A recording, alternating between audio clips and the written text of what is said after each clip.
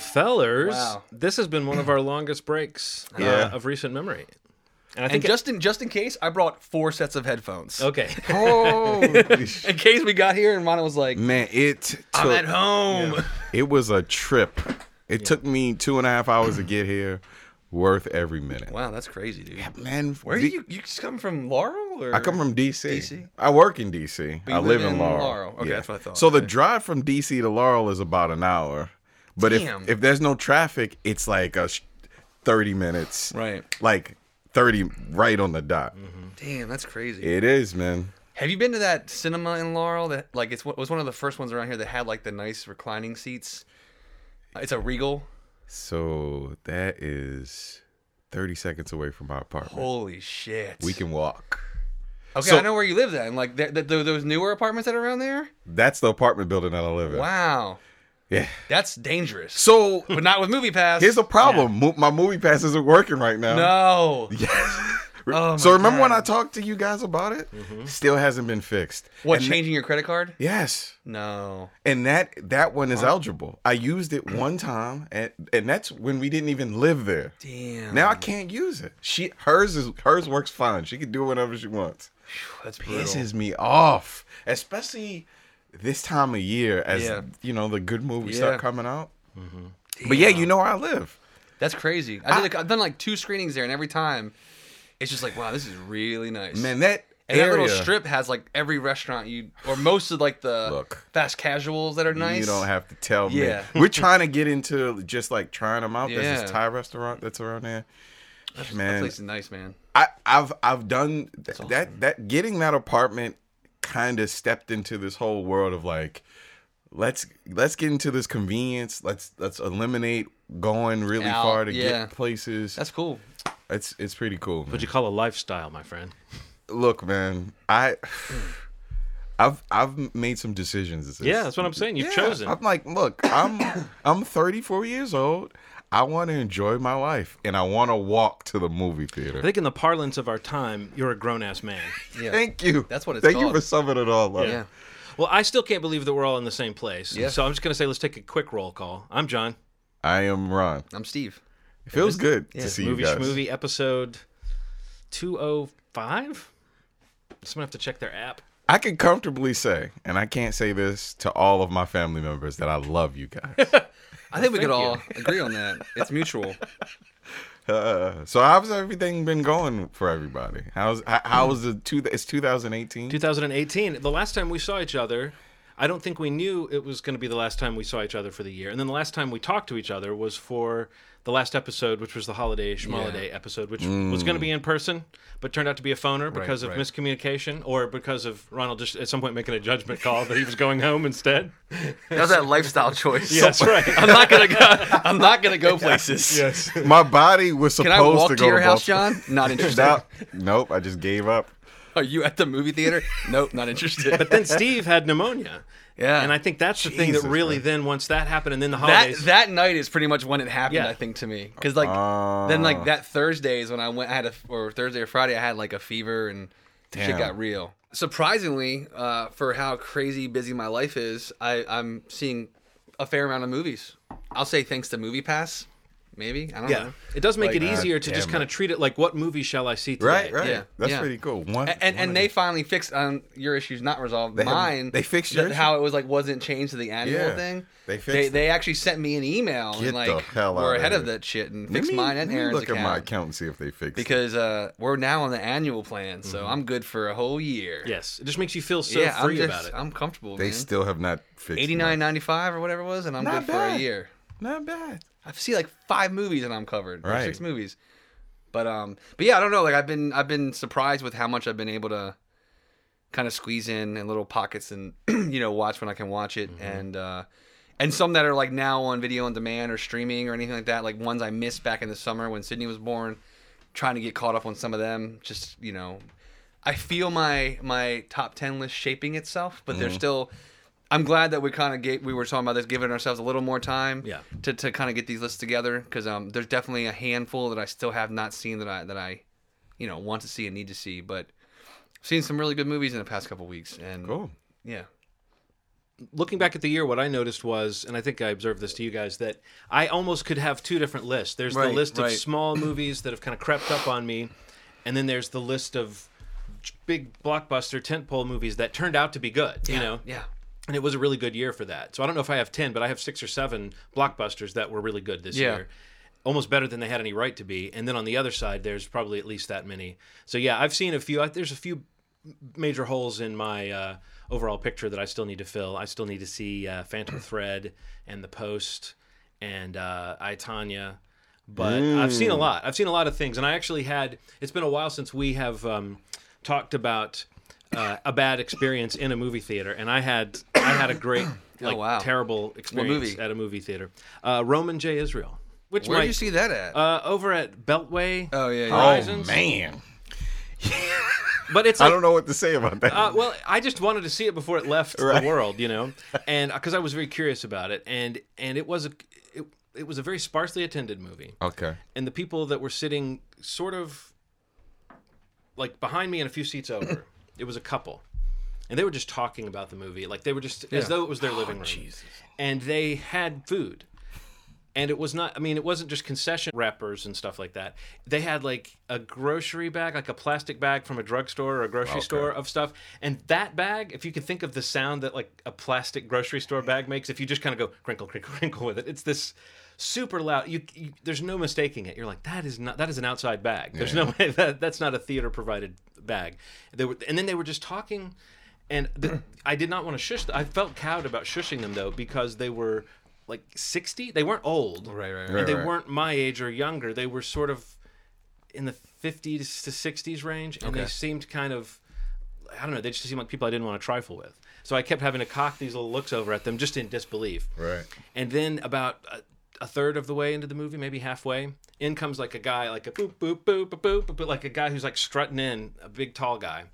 And they're like, hey, there he is. And he's like, hey, and he sits down and he says, what'd I miss? And they just start describing the movie to him in detail. Okay. And like I was sort of going, no, that's not really what's happening here. Or, okay, I can see how they would put it that way. And then there's a part in the movie where Denzel Washington says something to the effect of, he's referring to his clothes not being impressive. And he says something like, my lack of success is self-imposed. And the guy behind me was like, my lack of success is self-imposed. My lack of success. Did you get that? Did you hear that? He said, my lack of success is self-imposed. But then, this is the weirdest thing. The guy who came in and said, what'd I miss? Started finishing lines and saying lines along with the movie. Oh. Like loudly, as though he's seen it before. Or maybe he was clairvoyant. Maybe I confused the two voices. Were you stuck in like an episode of Black Mirror or something? There were a couple people that were in the row ahead of me, but they were kind of situated more in front of the people that were talking. So I was thinking, is this only going as far as me? Is anyone else hearing this? You know, this debauchery in the movie theater. So then he started saying lines of the movie along with the movie. And then the thing that annoyed me the most after all that was the woman. I don't know if I can even do it. I practiced this noise. I can't do it. But have you ever been like in someone's office and they go, they suck air in over their tongue and it makes this little, but it's like a long version of that, like she started doing that. And it was just timed as though every time there was a pause where you could hear someone making a subtle mouth noise, I would hear. Jesus. And at that point, I was just like, okay, this is actually more entertaining than the movie. I'll just give into it. I can't wait to tell Ronald and Steve. But, you know, these were three people in their 55 to 65 range. Right. Very full of life. I'll give them that much credit. They're out at a movie having fun with their friends. But it made me think, I wanted to ask them, excuse me, folks, but are you MoviePass customers? Because I really wanted to understand if that was maybe why this felt like their living room to them. Right. And is that like the bargain theater too? It is. Yes. So maybe this is where people come. They're not spending as much. Right. Yeah. They feel like nobody should care. It's the way people sometimes act at free screenings, where they're acting like we've all agreed we don't care because we didn't pay. You know. So anyway, I kept waiting for someone to come. Like there are no ushers at Beltway Horizons, and I really want to know what was up with that guy who came in halfway, said what did he miss, and then seemed to. Another movie. Be like showing off that he knew what the characters were about to say. I think he did a polish on the script. Maybe it was. But you guys made a face when I mentioned that movie. Ooh, it's rough. It's not a what? fan. Who? What a. I've been feeling a certain way about Denzel recently. I don't know, and I felt it a little bit watching the Globes. Like a lot of his, like just him being interviewed about that movie, like him talking about that movie in such a special way. Oh man, I don't know. It was really weird to watch him, and like I don't know what it is, and I've been trying to place it, but like I think I'm almost starting to feel like Denzel's like settling into like a weird spot. Like he's not like I don't feel like he's done much recently that has really been something that's like new and exciting for him. Yeah, to really kind of like push his brand or push his and like Fences was a big acting. showcase, but it didn't quite click. It didn't like take up. But it's for also people. something he's done before. You know, it's like it's something he's revisited and taken to the screen. And you know, he's done a couple other movies that were like felt very cookie cutter action type films. Like I don't know. I just feel like I'm getting worried that he might be like losing like the reality of what he could or should be doing as an actor at his age and at the stage of his career that he's in. Like he's doing an Equalizer sequel, you know, like a sequelizer. Yeah. I don't know. It's weird. Like I just had this weird feeling about Denzel recently, who I'm a fan of. Yeah. But Don't you there's think so maybe many that's- actors. Don't you think maybe that's one of the things that makes Roman J. Israel kind of irritating is that it seems positioned to be that movie that Absolutely. that's Nightcrawler was for Jake Gyllenhaal, where it's this great showcase for his performing, and it sounds like he crafted the movie Around, with yeah. Dan Gilroy, who wrote the movie around this character that he co-created with Denzel, and you can feel stirrings of that. I remember when you saw it, Ronald, you said that about a half hour in is when it started to go off the rails for you, and that up till that moment you were thinking, how is this movie going to go off the rails? Because it's almost going. It's like it's almost too interesting. It's like it is an interesting character study, but then it turns into. I don't think that movie has any idea what it means to be. It's not his fault though. No, it's not. But in the end, it's sort of like Fences. Yeah. It's this movie that is clearly meant to be this huge reminder of like, oh, what a great actor Denzel is, and it just kind of glances off the mark. Everybody's not supposed to turn into Liam Neeson and make action movies. Yeah, but it feels like he's almost like keeping one foot in that and one foot in this, like, I'm a serious Oscar caliber actor. Right. And I did a Magnificent Seven remake that was managed to be boring. Yeah. You know, like, I don't know. It was and forgettable. I had forgotten that movie existed. Exactly. Like, in trying to remember what he did recently, I forgot about it until we talk more about him. I don't know, but Denzel, whatever. We'll see how it goes. Yeah. I think he needs to. Hopefully he doesn't make one of our, like, lists of, you know, when we do our shows of, like... Well, he might make a good list, like, to see, like, try to get him into, like, pairing him with a different filmmaker or, like, somebody that's not going to do that. Like, what do you want this character to be? Like, more so, this is a character I've written, bring him to life. You know, show me why Denzel is Denzel. Like, he's highly respected and supremely gifted. Like, put that on the screen again. Well, Steve, his lack of success is self-imposed. Did you hear that? I heard it. But Ronald, one more time. His lack of success is self-imposed. Yeah. See? But I feel like he always has that chance to kind of make something incredible. There are moments in this where you see it, where you see the movie that you could have really cared about this character and worried about him as he got in over his head. And this, I don't know, spoilers, they try to shoehorn in a redemption for this character after showing us that he's sort of, like, I didn't see really any evidence that he was any good at his job at all. Like, throughout the movie, he just is bad at the job that's given to him, and then he makes mistakes, and then he does horrible things to try to cover up those mistakes, and then he gets sort of caught, and then the movie kind of tries to throw this redemption idea at you without really earning it. And then you look at what was great about Nightcrawler was that it just followed this character down this logical path. Yeah. And I don't think there's a logical path for the character they came up with for this movie. And I a lot of movies that try a lot, I kind of admire that, but you still want to, there's got to be some success rate within that. You can't just give a movie credit for being ambitious. And I don't know what that next step is. If the next one is the sequelizer, then what else could he do? Like, I don't know. Is he just going to be boring now? Has he turned into Harrison Ford? I have thoughts. I have thoughts about two actors that are high caliber actors that should do two things. Get a director that's a little crazy, like a Sorkin or maybe like Quentin Tarantino.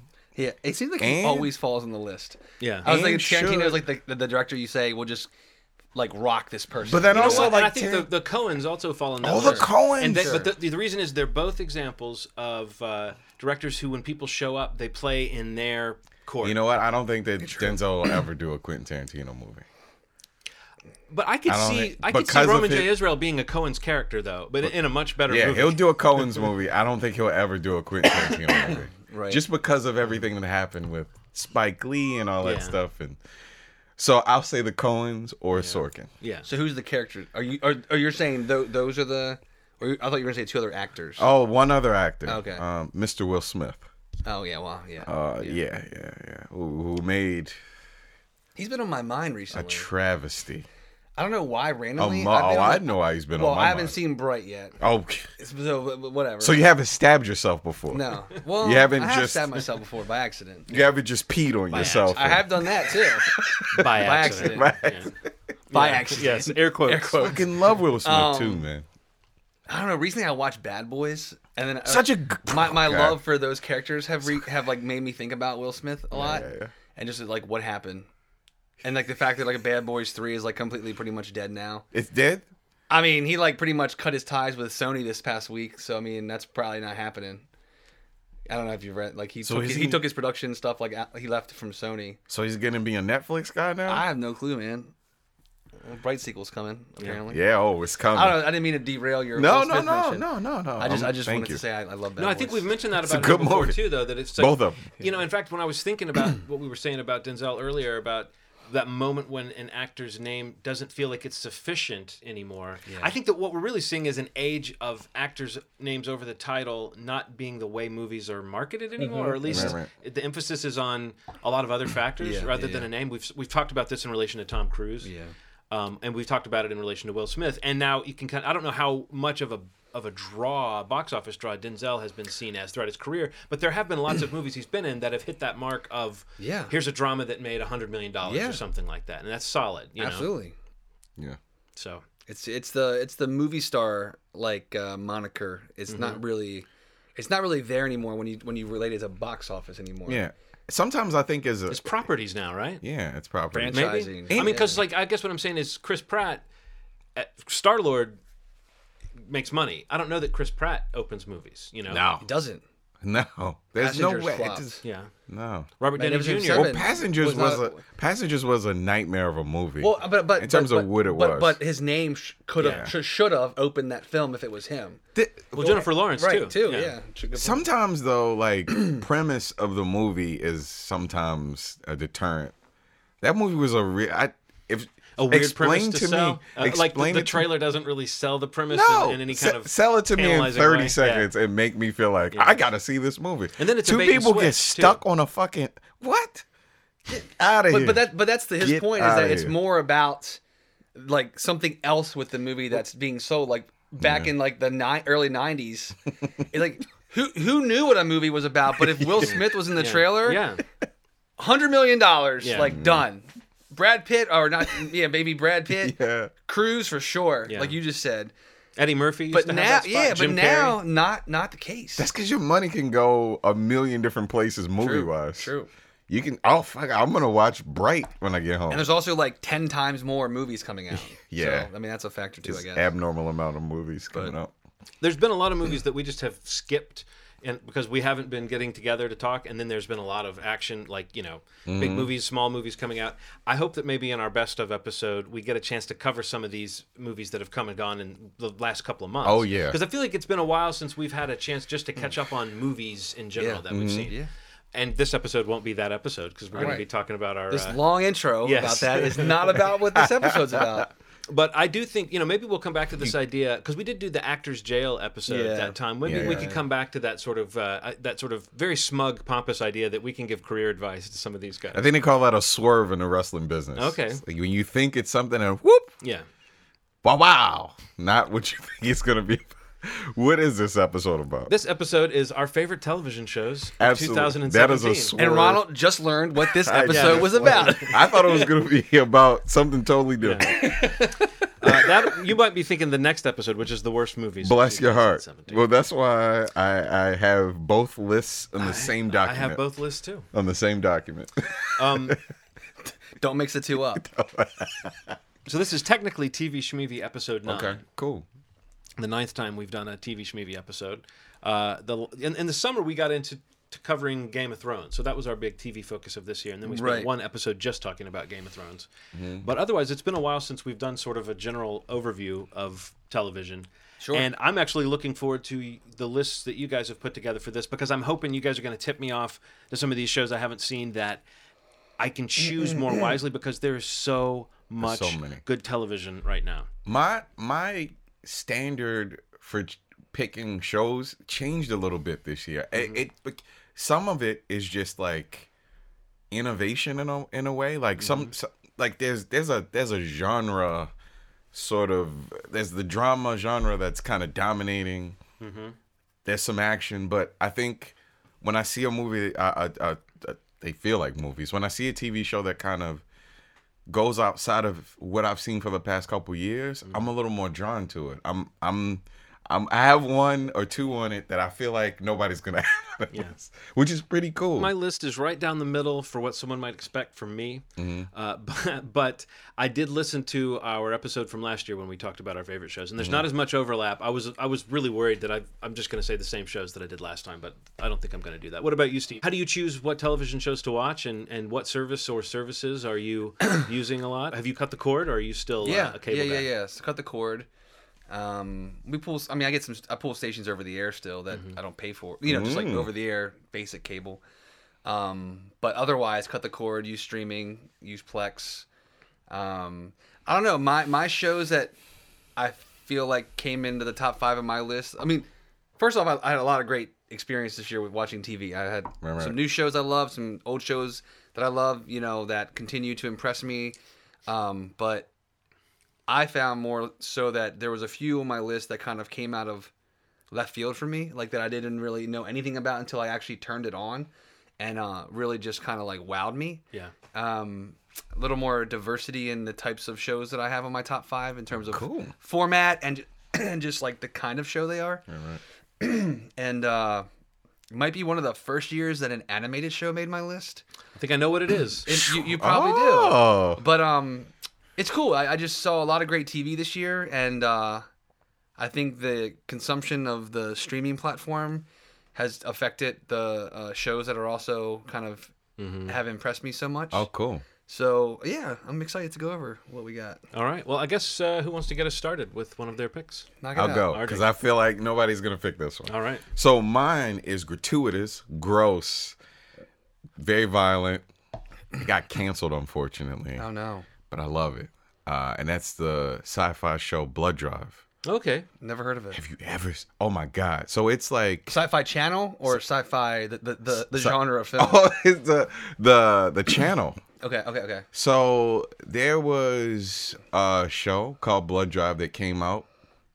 So Ronald, I'm sorry, just while we're on that subject. Sure. What do you think about the fact that the Sci-Fi Channel existed before the genre was created by Tom don't know Cruise? how the hell that must happened. have been like a break in the loop or something. I don't know how that happened, man. Space-time continuum. It was a silly, ridiculous sort of deal. That was only of interest to anyone that has been paying attention to our inside jokes on this show for how many years now? What year did Oblivion many come out? years. Whenever Oblivion came out.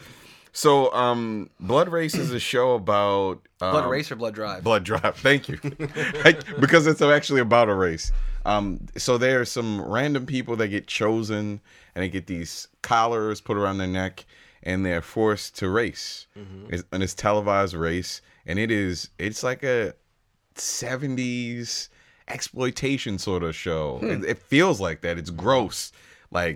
And these cars are powered by blood. So people, during the race, they throw humans into the front of the car to powers these cars to race. Wow. It is gross and weird, but it's funny as fuck. It's very silly, man. It feels like, the trailers that they had in the double feature that Quentin Tarantino and Robert Rodriguez did. This feels like it's like it is definitely a grindhouse movie turned into a show. Okay. It is one of the best experiences I've had watching a TV show in a very long time, and it kind of shook up what I thought a TV show could be.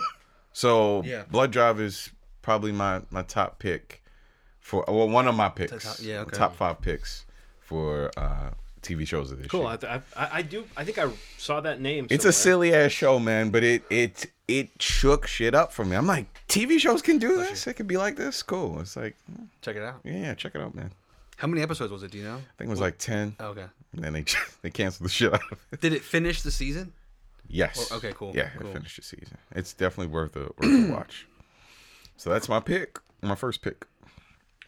Well, I will go with my first pick. This is a show that, when you said, Steve, that you had, shows that just kind of came out of left field, that you didn't know anything about really before you turned them on, except for maybe that, this show's supposed to be good, or the trailer looked interesting, but not a lot of baggage, not a lot of stars, or even knowing who made it or anything. Yeah, like... And I think for this year, that show for me was American Vandal. It's on my list as well. Which was a great comedy and a great dissection of a genre and a great show of the moment, in the sense that right now we're all very fascinated by these documentaries and the podcasts that delve into a true crime scenario and the long form storytelling that examines every detail. And some people just really don't have a taste for that kind of thing, and some people obviously love it, and it's like catnip. And I think I'm one of the second group. Doesn't mean I always love it, and I have at times started to see the seams of the format of some of these shows and the way they string along the story and the way they keep you invested and the way they dole out details. And so I was very ready for this. I feel like I was, maybe, you were too, if you're consuming a lot of these shows, and you were too, Ronald. Have you seen American Vandal? Did you watch it? Parts of it, yeah. If you've consumed a lot of those true crime shows or those long form shows, you catch all the just how well done the parody is. Yeah. And it's so pitch perfect, and the way that an episode will end with and that's when we realized this fact, and that's the next episode, and it's always that thing that makes you go, well, I'm going to listen to that next episode. And then the next episode kind of fulfills the promise of what it said it would do, but it actually sends you off in another direction.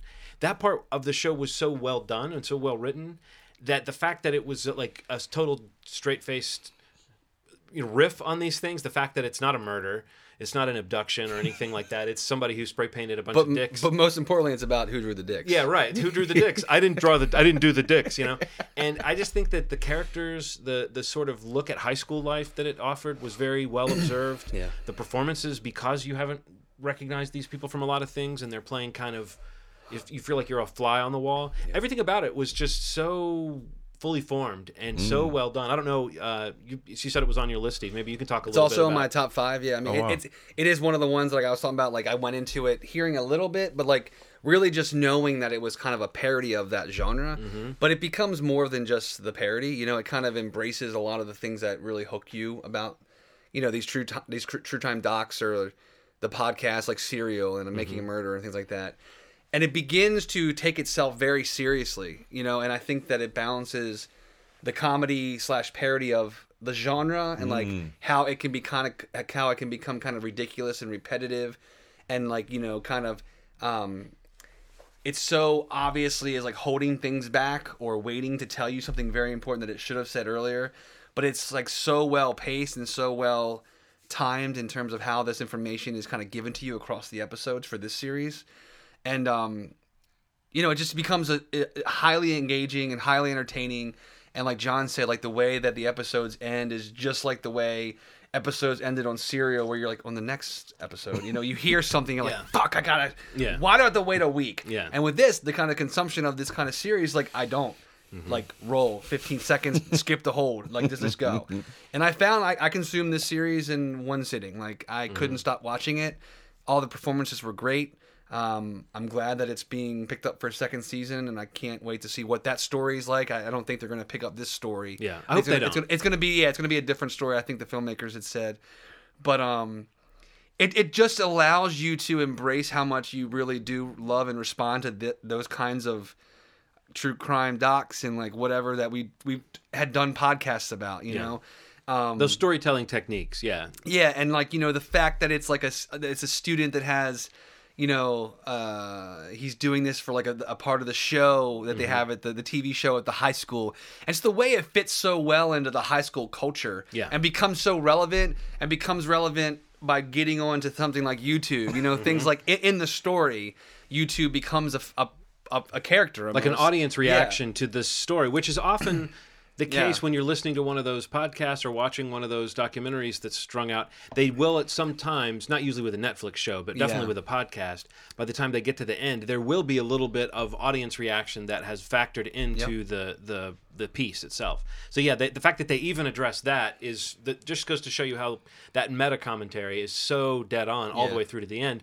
I'm a little worried about a second season in the sense of just messing with perfection sort of in a way, but I do think moving it to a different venue and newer characters and a different sort of story, different mystery can make it a totally different show. I don't want them to delve into some of the ambiguity at the end of this season that I think was kind of cool that they ended it where you have a pretty good idea of what happened, but you're still not totally sure, the same way you are with many of the shows so John, that it was who drew the dicks? I thought so. The there's case no against, answer. What was her name? The president, or like the spirit girl. Yeah, what was her name? Krista Carlisle. Yeah, is that her name? Yeah. I thought that was a pretty convincing story. Yeah. And I liked the way that the character, I'm spacing on his name too, but the guy who had to be lying, Alex Trimboli. Callum Worthy, who played. Yeah, I recognized him from some stuff. But he was really great at playing a certain sort of self-satisfied kind of outsider who you kind of want to like. But in this show, you realize that this is not the show where that guy is the hero. But oftentimes that nerdy outsider is the character you're following. Yeah. But you realize how this guy is just as capable of doing like rotten things in the name of like upping his social cachet as anybody that might be seen as a popular kid. Yeah. So all that stuff was very well observed, but at no point did it really dip over too much into caricature. And I think that was the thing that made it really special, was that when it did get a little bit more into, as you said, the high school life, it became kind of poignant. Like there's some real poignancy and some of the stuff that Dylan Maxwell, the accused in this, the real focus of the show. And if you want to say Jimmy Tatro is sort of the discovery. Yeah. I mean, that guy I've seen him in something before, maybe. I have I didn't. But he looks familiar, but I couldn't place him in anything. But he just is Dylan Maxwell, and like even in the show, they have footage of him that clearly was footage of Jimmy Tatro when he was younger. That feels like it's Dylan Maxwell. Still that guy. Yeah. So either he's always been able to kind of play this outsized character, or somehow he's an actor who's self-aware enough to be that guy and also depict that guy. Because just being yourself on camera is a lot harder than people think it is. So I don't think that guy's being himself. I think that's a character, but who knows? And that adds to the mystique of the thing. So very interesting, very well done. What do we know about the guys who created it? Dan Perrault, Dan Lagana, and Tony Yacinda. I don't know much about them, no. I did listen. They were on a podcast I listened to, but I don't remember much about like what else they've done. I don't know off the top of my head. Yeah. So Netflix, on the last TV Schmovie, or the last time when we did our best episodes or the best TV shows of the year, one of the things we were talking about was this was the year that Netflix had announced they were putting out, I forget how many hours of original entertainment. Right. And we are at the end of that year now, and boy, did they! Oh my God! Yeah. This could have gotten lost if you could have named just your top 5 Netflix shows of the year, and it would be a pretty interesting list. But this one really stood out to me as one that, because of the surprise factor you mentioned, Steve, it really just kind of felt like a gift. And they're doing that thing where like they're just taking UK shows and saying it's original Netflix specials, as original Netflix shows, which is nuts. So that like doubles their catalog. So it's pretty amazing. Pretty amazing. Well, that was one of yours, Steve. Yeah, so it skips back to you now. Okay, so I'm trying to figure out if I'm gonna say this. All right, so one of the ones that I kind of thought it would be bad because they had a guest appearance from a certain someone who is known in 30 Rock. I'm going to say Great News.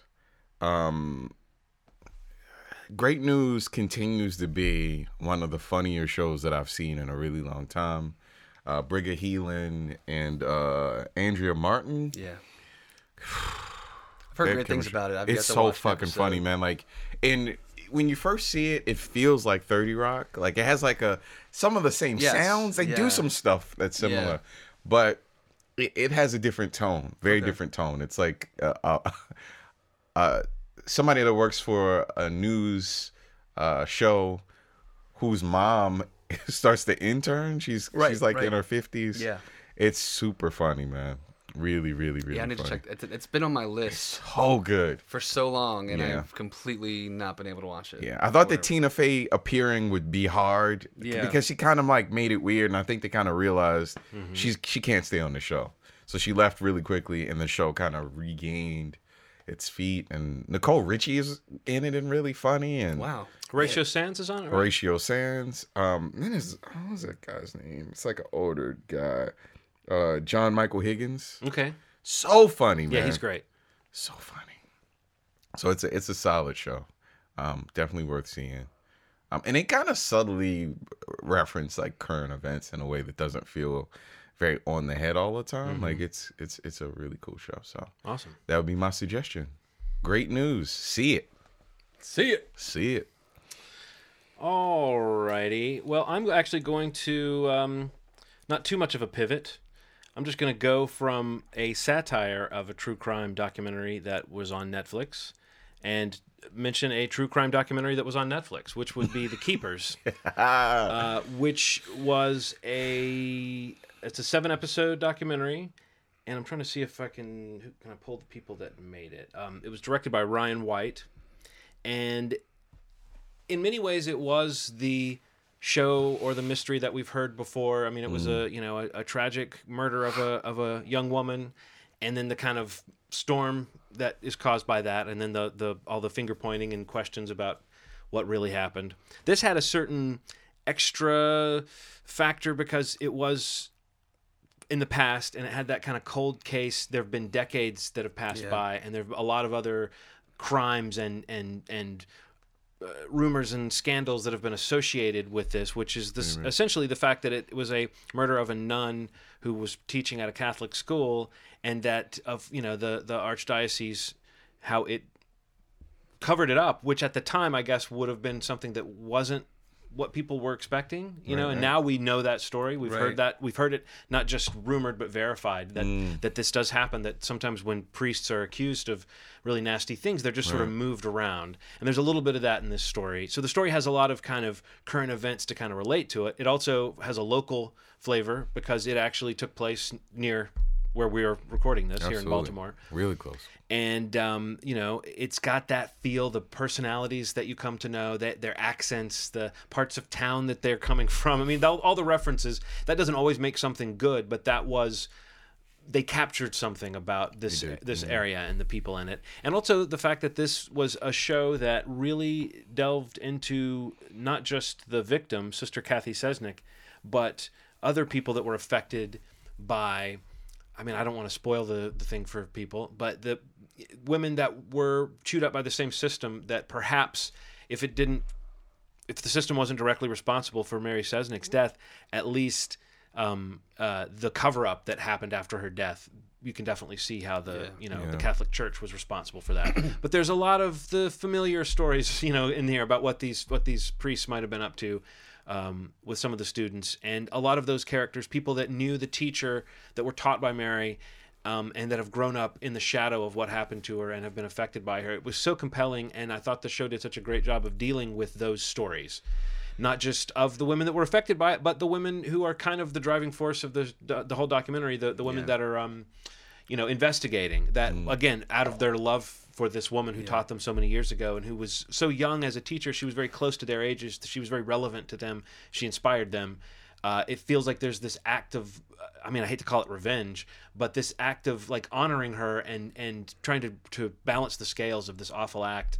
And the way it spirals out and just the compassion that it's handled with made it a really noteworthy entry in the genre. And I found it really stuck with me. And I talked to several people who felt the same way, that after seeing this, you felt like, are there doors? I'm in this town. I can go knock on doors. Can I go shake people's lapels or something and find out like what's the deal with this cover up? And I haven't heard any news about it actually since the documentary ran. Is it another documentary that's getting a second season, or that there's talk of it, or is it a one and done? I don't know, actually. I feel like the filmmaker, I know when he was being interviewed a lot when it came out, there was definitely talking about a second season, but I feel like it also took him a long time to make.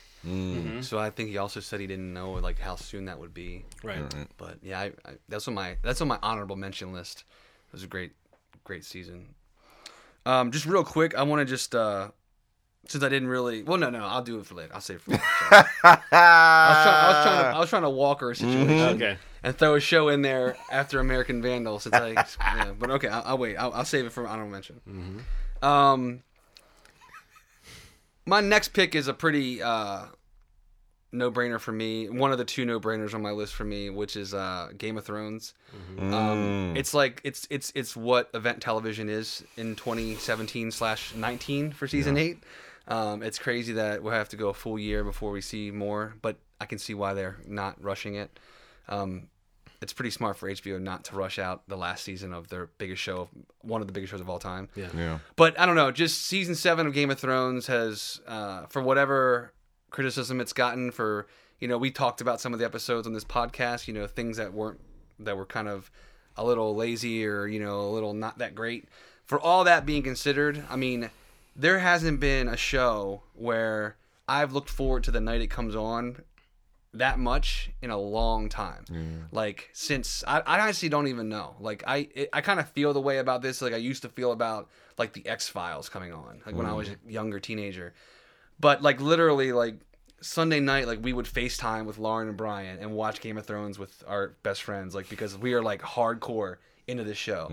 And it's just that show now. Like shows that have been at that level have kind of faltered recently, like The Walking Dead and things like that. But I don't know. It's just like the juggernaut of TV right now, and I find that it's very well deserved. The storytelling is cinematic and it's movie level to the point of being exceeding a lot of movies that are out, in terms of production value and even just how much people care about the characters and the story that's being told.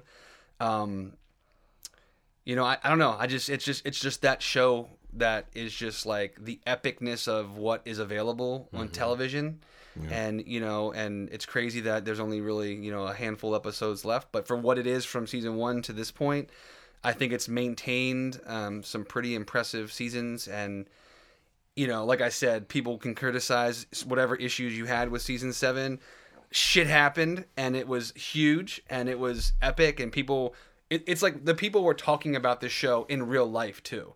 There's not many shows that come about where like you hear people at your work still talking about it as you walk around the hallways. It reminds me of blockbuster filmmaking, even in the sense that sometimes, and I think we talked about this when we were doing our coverage of this season, is that sometimes you like a scene or a moment, but you don't really like the way they got you to that moment. Right. But you're glad once the moment happens, it's like a cool scene, and so you're like, cool.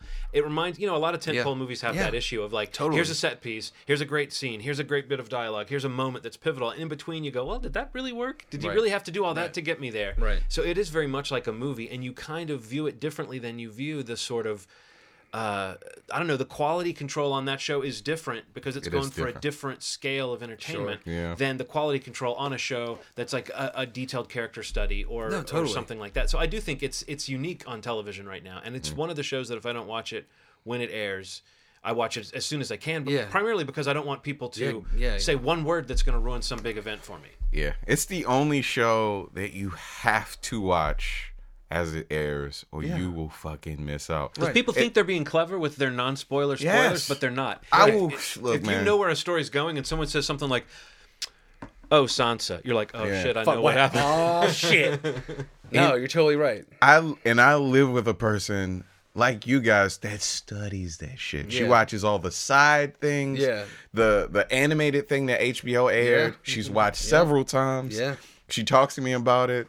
I got her a cutting board that says dinner is coming. Yeah, like fun. It's I'm coming in this a little later, but yeah, I feel the same way. But I didn't include this on the list only because it feels like such a staple of our American culture. It doesn't even feel like a regular show. It's hard. It's not regular. It's hard because a lot of the other shows I picked for my list, and even on my honorable mention list, are shows that aren't at all. Yeah. But I can't, in good faith, say that arguably one of my favorite shows of all time. It's incredible. That's still running strong, in my opinion. It's got to be on my list. Like I don't like literally that run of episodes this season, like week over week, it was like it's 6 days until the next episode. It's 5 days, like So good. and like we're like, and you know, you're just getting pumped for it, and that doesn't happen anymore. Yeah. And so you know, I can't not pick it. It's The fact that, like, it's that show for me. We have conversations about the fidelity of kids, and Yeah. that is crazy. We're arguing about soap opera-esque things that are Absolutely. handled in a way that I've just never seen it handled before. So Yeah. I agree. You can have issues with it. You can nitpick Yeah. it. You can take it apart while it's taking shape in front of you, and still, like you were saying, Steve, just when it's on, everything stops. You're like, what are they going to do? And I think that having that kind of all eyes on this kind of feeling, it gives the show a weird swagger that when they put out a trailer or whatever, it gets you kind of pumped. I remember it used to be that way with The Sopranos. Absolutely. Like they would put out a trailer for the new season of The Sopranos, and every little 2-second clip that you saw would be like, "Ooh, baby, what's happening?" And oftentimes the show was going in a much more morose, mundane direction. Yeah. But it's like it's just got this. There's this. The big dog, you know, at Absolutely. the dog That's park it. kind of feeling. Is That's that a it. saying? Do people say it's the big dog at the I think dog they park? still say that. a big. I'm not sure what dog park, but we should start one. People talk about the big dog. I'm telling you, he's at the dog park, Yeah. and there are smaller dogs around. Anyway, so cool. So Game of Thrones. yes, Hello. So mine is a CNN-esque mini series that might be extended into something else. it's called the Donald Trump presidency.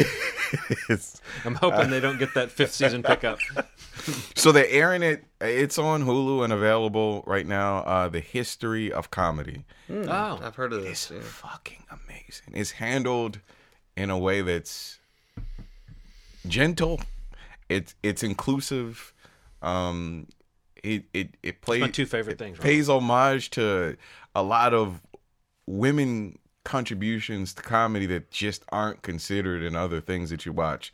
And sometimes you can watch comedy and you just skip over people. Sure. And this is considered in that way. Is it a miniseries? Like, It's 8, but I hear they're gonna. I keep hearing they're gonna extend it. But 8 episodes right now.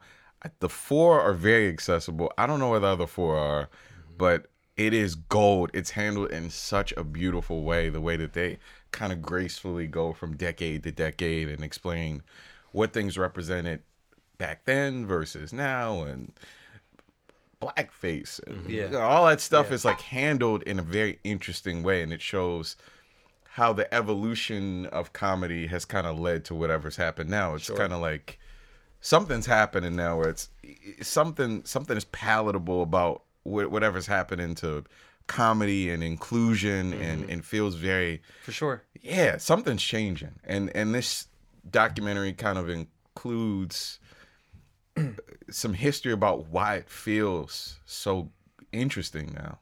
So it's a really good documentary. It's available on Hulu. CNN, I think, aired it first. yeah, I remember seeing episodes on. I mean, I didn't watch them Incredible. all, but I saw a couple of them. It's really good. And they have like a bunch of people in the industry, you know, the Seinfelds and stuff like that, like people that can attest to why it feels the way that it feels. So Nice. Cool. history of comedy. All right. Well, I'm going to move on to a comedy, a show that we've actually talked about on this show a few times, and last time it made it into my honorable mentions. But I just feel like I don't think people are watching this show. I don't think people are giving this show a chance. And it is now in its 4th season and continues to surprise me and drop an episode that, like, every time I think, oh, okay, I think I know what this show is, they'll do something wild. And that's Last Man on Earth, which just had a new episode in the new year. So it's not part of my decision because it didn't air last year, but a new episode this year that points out why, just all the chances this show will take, the way they'll introduce a character, how dark the show will get in a moment that is smashed up against some slapstick or some sitcom moment that is very rooted in this ensemble of characters that have become sort of an ad hoc family sitcom. Right. And it's just gotten to that point where the returning faces that you know, like Mary Steenburgen and Will Forte and Kristen Shaw to some extent, that this is such a perfect usage of them. And then the people like Mel Rodriguez, who plays Todd on the show, and Cleopatra Coleman, I believe is her name. Yes. Who plays Erica, and then even someone like January Jones, who has never been never been given credit, let's say, for being a very multifaceted actor, and has not maybe disproven that that impression, but has. They found a way to use her energy that just fits into this ensemble. And it just, every time I think I've seen it all before, there's a visual gag that makes me nearly fall out of my chair. There was a moment with makeup on babies this season that was just so hilarious. Will Forte has continued from SNL, his sort of gag of being a horrible singer-songwriter who plays songs. But on Last Man, he'll take out his guitar and he'll tune it up, and then he'll just use it as percussion, just hit it. And he keeps singing this song that has this refrain of closure, closure, closure, closure, closure. It's just so dumb. And every time, again, it just continually surprises me, as comedy should, with a moment. They'll kill people. They've had characters come in and die. They've had grimness. The story of these people, these remaining people, is based on a horrible disease that makes people cough blood. And so they've gotten into the ugliness of how people died, right. as well as the mystery of what's really happening. It's set vaguely in the future, and so every now and then you'll get little nods. There is a little bit of a mythology behind it, but it seems like episode to episode what they're really concerned with is giving you that, almost like a traditional sitcom plotline. A character lies about something, they have to carry on a ruse, then then eventually they're found out in the most humiliating way possible. And there's warmth, that's the other thing. And actually Mark Mothersbaugh, who does the music from Devo, who does a lot of music for Wes Anderson, the music is a huge part of the show too. I want to give credit to the score. I want to give credit to the casting of Kristen Wiig in a really funny role, where they give these new characters, when they bring them in, sometimes they'll just give them an episode that catches you up to what that character has been doing all this time in the apocalypse. This could almost be an anthology show that just puts brilliant comedians in a little 30-minute Twilight Zone-esque story about what does this person do at the end of the world. Right. Whenever they bring in a new character, it's some great sketch actor that is just given some new things to do. They've had Chris Elliott on the show. Fred Armisen is on the new episode. I kind of hope it ends, because I want it to end as this thing that never lost control of itself. But I also love the idea that it could quietly just keep chugging along and bringing in all these funny people and give them a chance to do something really, really different. So, cool. Last Man on Earth. Last Man on Earth. On Forks. Fucking love that show. Yeah. Did you see the new one with Fred Armisen? It's so good. The reveal? Yes. That when he opens the fridge, it's just like, oh, now I get it. Like, now I see how this character's going to shake things up. And And I mean, mentioning Will Forte, just like, I die watching him. Yeah. I think he is he's funny, so funny on that show, especially. Just in general, too, but just how, like, his desperation in situations, I just die. Like, I can't take him. He's so funny. So I love that show. And I think this season's been great. I guess my next pick, let me see here. Which one will I go with? You know what? I'm gonna go with a film or a series that wrapped up its run in its third season. It never found an audience, even being on a network called Audience. It's a series called Kingdom. I remember hearing about that. Frank Grillo, Jonathan Tucker, Nick Jonas. It's basically, if you've seen the film Warrior, which I think you really like, right? Yeah. Nick Jonas is on there? Yeah. I gotta watch this stuff. A phenomenal show that no one has seen, that has gotten zero love in terms of Globes or Emmys, anything like that, and it blows my mind. Probably subject matter, I guess, the MMA fighting world. It's basically about this family of fighters. Frank Grillo plays the patriarch of the family. He's a former champion. I've mentioned it before on some episodes. Yeah. But like he's a former champion who now owns like a training gym. His sons, played by Nick Jonas and Jonathan Tucker, are fighters as well. Nick Jonas is kind of like the golden child who should be the fighter. He's kind of the younger one who follows in his father's footsteps. Jonathan Tucker is kind of like the fuck up son who is also a great fighter but can't get his life together. Family drama, amazing fighting sequences, just character development that I don't see on very many shows. And Jonathan Tucker as Jay Kalina, the character, like I don't know that I've loved the performance as much as I've loved him on this show. Oh, wow. I don't know. I mean, like, I've thought about this a lot for this episode, but what he's done with that character over 3 seasons, roughly 35 to 40 episodes, is phenomenal to me. Like, I'm moved by his character. I have cried his character. I've laughed. Every emotion I've felt for that character. Wow. And the arc that character's been given is phenomenal, and it's great. He's amazing on the show. Everybody's really good, but he is amazing.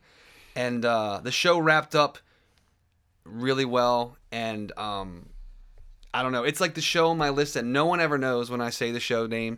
My one friend has watched it with me, yet he hasn't finished it. He kind of fell off the wagon in terms of watching it because it is hard to find. I don't know who the fuck watches Audience. You know, I think it was like I don't know if it was like a DirecTV thing or I don't even know, but it's called Audience. Right. Thankfully, the internet has helped me find the episodes. Okay. But if anybody, you know, if you like the film Warrior with Tom Hardy and Joel Edgerton that came out like maybe 6 years ago, you will love this show. If you like family drama, you will probably love this show. It's a little macho, a little masculine, but it's aware of that, and it dials into that in a lot of ways over the course of the seasons, with some of their relationships with some of the female characters in the show, and it gets really heavy and dark, which I loved. Right. It doesn't kind of like shy away from substance abuse in that world, and just like family issues and violence and things like that. And Kingdom. It is phenomenal.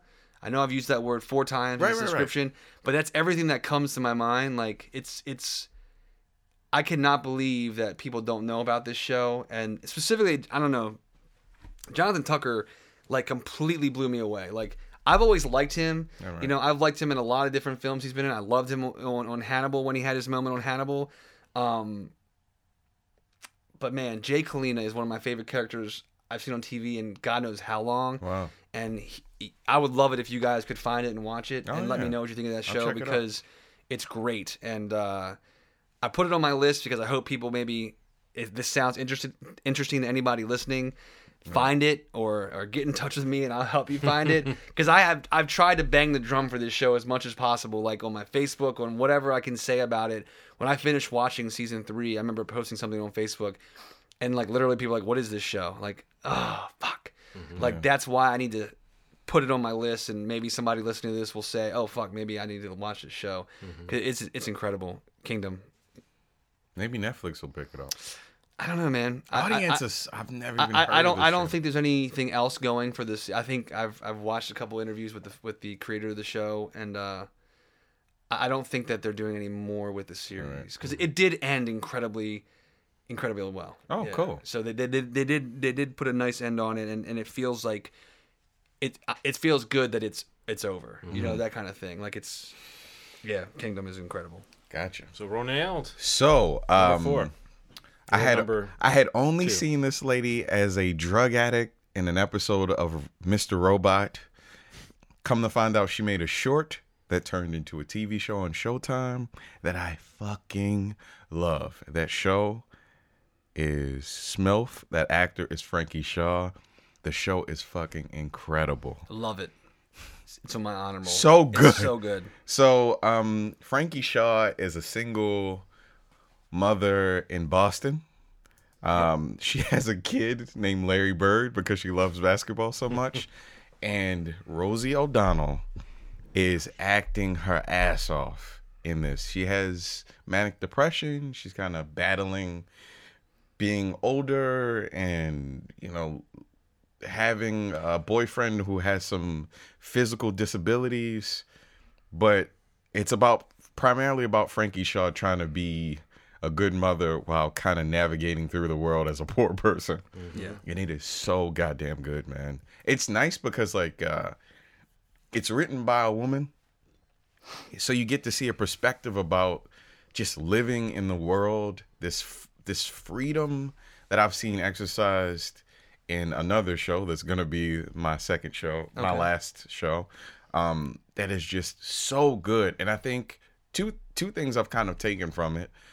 I need to see more shows written by women, directed by women, and I need to see more stuff with people I just had never heard of before. You know what I mean? Like the cast is fairly unknown people, Definitely.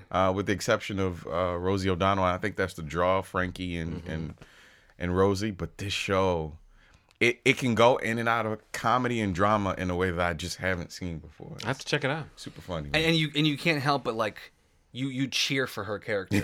You want to cheer for her character while still saying, "Why are you doing that?" Yeah. You know, like she's so good in it, and yeah, it's so a good. great show. Larry, her kid, is such a funny little guy. Mm-hmm.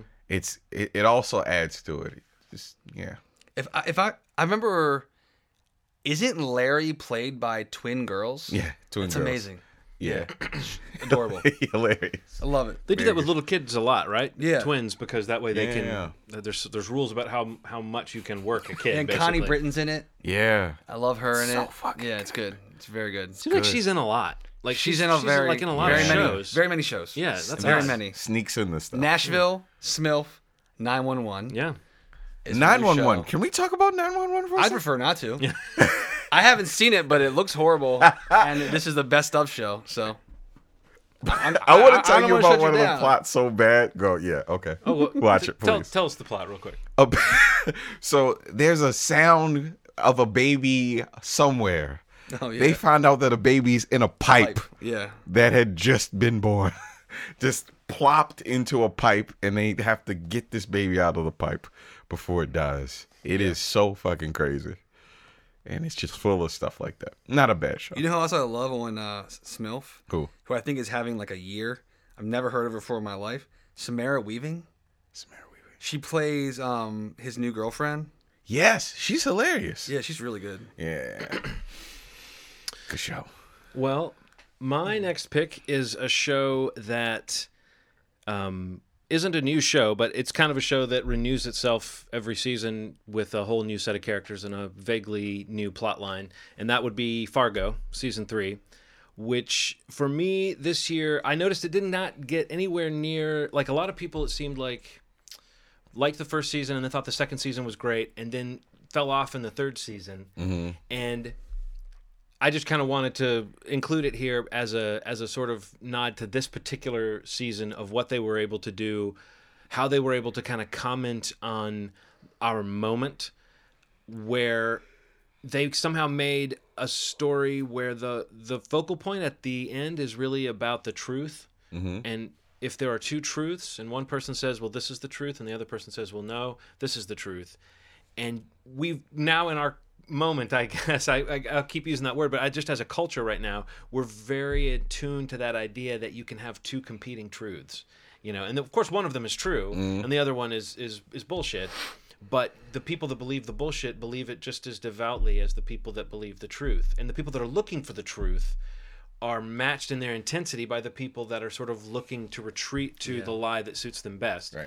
And the season ends actually with a moment that really brings that to a head. But you see it building throughout the story. There's a virtuous cop played by Carrie Coon, Gloria Bergel, who is almost like too good for this world. She reminds me of the Frances McDormand character and the actress who played the lead in the first season. What was her name? Alison Tolman. Both like just earnest, hardworking, good cops. Even in the second season, we had Patrick Wilson representing that, and I think that's an interesting thing that in the Fargo television show universe, which is sort of cast in that Coen world where everybody's so morally ambiguous or just loathsome, that there is this notion of a good cop, which to me is such an old-fashioned notion. Yeah. But you don't feel like they're selling it as, oh, aren't cops heroic? Aren't cops great? You feel like they're working against the tide of this bureaucracy or the you know. And in fact, in this season, Gloria is up against a really weird set of circumstances because she's been the sheriff, but she's sort of losing that because her police department is being absorbed by a larger city's police department. But as it is, they're operating out of the library. It's such a little quirky situation, but the story they choose to tell is all about all these missed opportunities and false leads and little cul-de-sacs that kind of double back. And it's in the tradition of the Coen brothers, which they do a lot of Shaggy Dog stories. And then the other seasons of this show have really flirted with that idea of kind of like anticlimax, of like getting you set for a certain resolution and then throwing you in a different direction. characters that seem like they might be heroes getting killed at an unexpected moment in the story, and characters that seemed minor turning out to be more major. This season has all of that, including some really great performances from Ewan McGregor. Mary Elizabeth Winstead is fantastic and very memorable as Nikki Swango. And David Thewlis, who is doing something so specific and bizarre and gross and detestable, and he like physically embodies how nasty he is on the inside, and throughout the season he's just doing things that are gross, like picking his teeth with a metal pin of some sort, and you get to see, and he's a bulimic, which I'm not saying that that's a character flaw that makes someone villainous, but as far as this guy's character, he's a binge and purge guy. You see him like wolfing down these delicious treats and stuff, and then going and throwing up, and it represents just a chink in the armor of this character. Like, it's an imperfection in his facade, and he's all about the facade, and you sort of believe at the end that maybe he will be victorious because he controls the facade and he knows all about how to control that. And then you think, well, wait, maybe the virtuous cop is going to be victorious because she knows the truth and she's got this guy dead to rights. It's a cool story. I wouldn't want to spoil any of the twists and turns, but characters you like will die, and characters you hate will possibly escape. But it's a great season of television, and I'm glad that Fargo takes this approach of cook up a story that's unique, bring in at this point any actor it seems like will come play with them, and then don't necessarily promise a fourth season until you've got a story for it. I think they just recently announced that Noah Hawley has an idea for a fourth season. Oh, cool. So I don't know if they're going to make it this year and have it out next year. Right. But Fargo skipped a year before this season. So if it's that show that just comes out when it's ready, I'm fine with that. If it's always as good as it is, it has made me think differently about the Coen Brothers movies in terms of how the show reacts to the movies and pulls ideas from it, but also the way the show makes itself distinct from something the Coen Brothers would do. Yeah. Because as frustrating as the show can be on purpose, it still doesn't have, I think that it still in a weird way has like more of a beating heart in it than the last few Coen Brothers movies. I don't know. Inside Llewyn Davis was a very compassionate portrayal, but occasionally the Coen Brothers can become so in that dark comedy vein that there's nothing to really grab onto morally in one of their stories. But Fargo, the show, has always given you a moral protagonist or two to root for. So it's in a way, it's different from the Coen Brothers, even as it just pays tribute to them. So yes, Fargo. My next pick is another Netflix series that is the other no-brainer on my list, and that's Stranger Things. Had to be. I don't know. Yeah, it just had to be. Like, just kind of like a Game of Thrones conversation. It's a show. It's probably one of the most popular Netflix shows in terms of the ones that reach out and have a life outside of a digital platform or a streaming platform. It's I don't know, man. Like we've talked about it too much at this point, probably on this podcast. So I'm not going to run on too much about it, but I just think they did a great job in building this world out a little more in second season and making me like the characters even more. I think they managed to kind of open the story up a bit and just take the entire thing next level. I don't know. So like I've said about Stranger Things in the past, like it's just like a perfect balance of everything that I've grown up loving about storytelling and about genre filmmaking and things of that nature. And I just feel like they've found like a really great balance to just, it's for me, it's the Netflix equivalent of what they have to offer that competes with HBO. It's the show for me on Netflix that it's like, oh, it's out, like we're staying in Friday night and we're watching this entire thing this weekend or this night if we can. And that's what that's what that show is to me and to my wife too. Like we watched the entire thing over the course of that weekend. I just absolutely adore that show. It feels like an event. It really does. And we talked about the first season at length. I don't think we've said anything about season 2 on this show. We haven't. Yeah. So I mean, if you have any thoughts about it, Ronald, or any. Okay. Just as a precursor, Stranger Things is the first show I watched in 4K. So I was like, man, this won't make a difference between. Yeah. This is another show that I put in another category, like Game of Thrones, like a part of culture. Like it's like, it's done in a way, considerate in a way that I just haven't seen before. The characters are it doesn't feel like a TV show. It feels like I'm watching a movie every time I'm watching it. It's gorgeous. It is a gorgeous fucking show. that really lets every character breathe in a way that especially in this season. Yes. Yeah. And that would be my big So takeaway good. from it, was that it really benefited from the first season.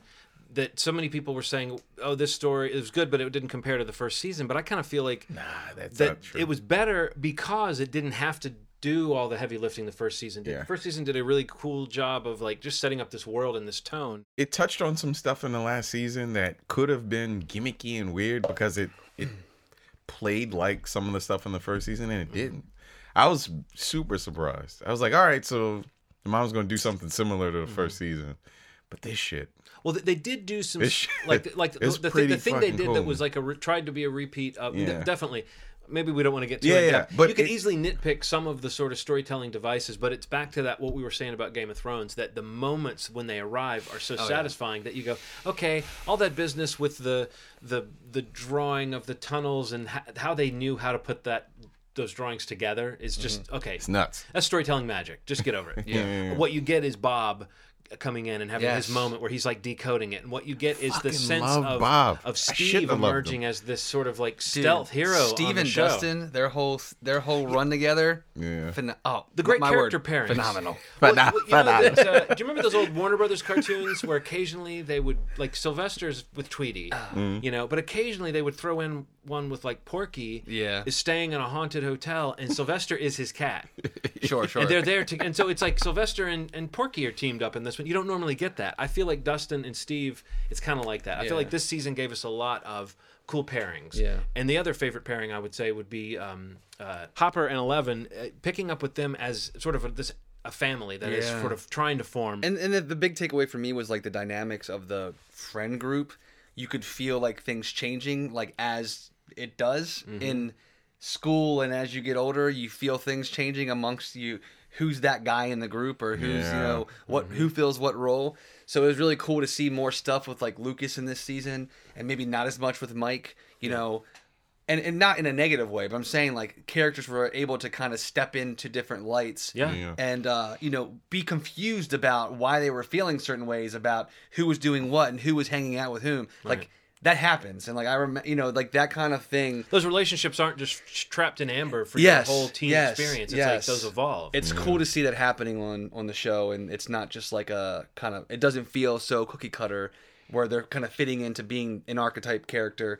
It's like, oh wow, like Lucas was really important in this season. Like he had a lot more to do, and like you saw him kind of like his stuff with Max was fun, and like the him and Dustin kind of vying for her stuff was fun, Yeah. and like seeing Dustin kind of bow out at a moment, and made with me- the Steve stuff in a really like- funny way. Yeah, too. yeah, like it was. I fucking love Stranger Things. Like a good one show, of my man. favorite shows. Period. I love the way the season ended too, with regards to what you were just talking Yeah. about. This real bittersweet Man. taste of like, oh man, those boys don't know what's about to hit them. You know, those Yup. kids just don't know how complicated it's about to Enjoy get. that fucking dance. Yeah. you know, Yeah. enjoy Oof. that moment. And how everyone had a dance, but it was a different sort of dance. Like Yeah. everyone had a different kind of level of like they're What dancing it was with someone. saying, yeah, about what it them. says about them, right? Yeah, and I thought that was absolutely. really interesting to make you realize, oh man, if they jump forward a year in the next season, then who knows where any of these relationships are, Absolutely. where those friendships are going to be. you know? Absolutely.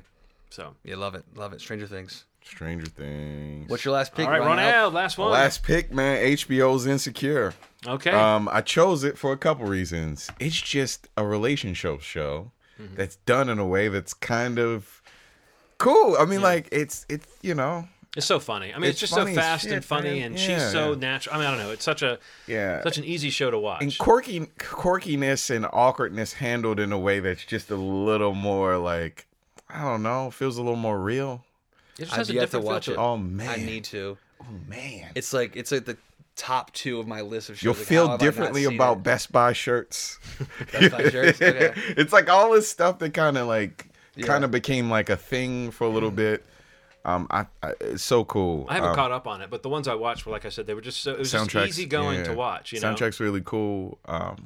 It's one of my favorite shows. So she's such a Issa- likable screen presence. Yeah, and she has like a sci-fi show coming out on HBO pretty soon. I don't know Wow. what the hell that's going on, but Yeah, Issa Rae's. Well, it's cool that she is one of those people that like HBO wants to be in the business of that person. Yeah. I don't somehow see Lena Dunham hanging on to that. What spot. man? It's like every time she talks, She just makes it worse for herself. God, man. Good luck to her, though. Yeah, right. But I don't want to hog. I don't want to use Lena. I don't want to wedge her into right. Issa Rae's segment because it's true. She is just a. There's a talent there and there's a voice there, and it's. It reminds me of. It's happened a few times in recent years where there'll be a show that seems like it's driven by a voice. Aziz Ansari with Master of None, and of course Donald Glover with Atlanta, which didn't come back this year, or it might be on our list. The trailer for the new season, it's just brilliantly put together. Did you hear that he's doing? He structured the show based on the Tiny Toons movie. Yeah. Well, he said that, but but when he explained when he explained it, it's less of a specific reference. No. He's not going to have we're all together, Looney. He's not going to have that. He just means it's cohesive, and you can watch them separate, but it's a movie. That it's like short. I also got from that it's going to be short segments that almost play as like a short. That those will pile up. Okay. But the first season was so experimental with how it handled plot lines. I mean, that's not that much of a leap from the way they did the first season. Right. But no, I'm looking forward to that one a lot. Wait. All these shows that aren't coming back in certain years, like Fargo skips a year, that show skips a year. Steve, 2 of your picks are skipping 2018. So much time. What am I going to do next year, guys? I mean, I really do wonder... Do you ever look at a year and wonder what's going to fill that spot that something else... Like, what's going to fill the spot that Game of Thrones normally fills? What's going to fill the spot that, like, next fall, are we going to be watching something else that hits us as hard as Stranger Things? Or are we just going to be wishing we had Stranger Things? Probably. That's probably where I'll be. Even in terms of the blockbuster movies coming out this year, there's a ton in the first half of the year. Like, there's 10 movies, big movies, between now and July. And then after July, you've got, like... Aquaman. Yeah. I don't know what else there is. No, there's the Spider-Verse, the animated Spider-Man. That looks really good. That looks really cool. Looks really cool. And it's Miles Morales, goddammit. I know. They're going to do some cool stuff. So cool. But the Watchmen TV show on HBO is something I'm looking forward to. Is that coming, or is that just like it's in 2018, they say. Okay. I don't know what the hell that even means. Who's they? HBO said that it's coming out in 2008. But that doesn't mean anything anymore, man. Right. So. Well, Westworld didn't come back this last year, so I wonder if it's going to come back this year. I'm kind of falling in love with that show. I'm interested to see what they'll do with the second season since they did a lot of damage control during the first season and they've taken a long break. And to me that makes me think maybe they will have said we now know what we're doing. Right. Because it felt like in the first season they didn't quite know. They had some good cast members and neat moments, and there were a couple of gut punch things that were cool to see, but that one didn't really... Like, if that comes out and that's in the Game of Thrones slot this year, it will be sort of like, all right. It probably will be, you're right. But do you know what I mean? If that's the big fantasy kind of HBO show. But I have a feeling there's some shit we don't know about that's going to blow us away. They got some shit. Yeah. I trust HBO, man. Yeah. Well, I will talk about another pay cable service that this year gave 18 hours and I don't know how much money to David Lynch to bring back Twin Peaks from, the ether.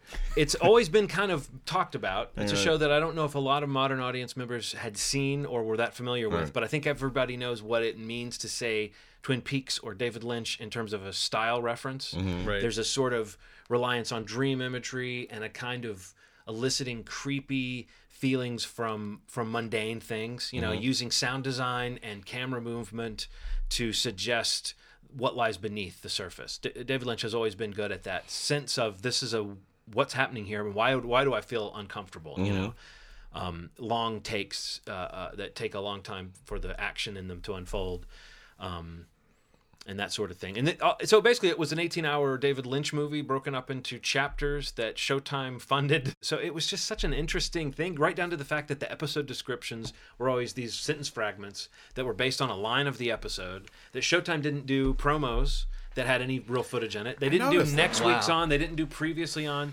You sat down to watch an episode knowing... that I don't know which characters are going to be in this episode. I don't know what storyline is going to be in this episode. Wow. And he played with certain expectations over the season. There were certain aspects. I don't want to spoil it in case someone's going to hear my recommendation and run out and watch 18 hours of David Lynch. But there was comedy involved, and there was there would be an actor that you had heard was cast like Michael Cera that then shows up for one scene, and it's a very bizarre but funny scene, and you just go, okay, no one but David Lynch and Michael Cera and Robert Forster. This scene couldn't exist outside of this creator, you know.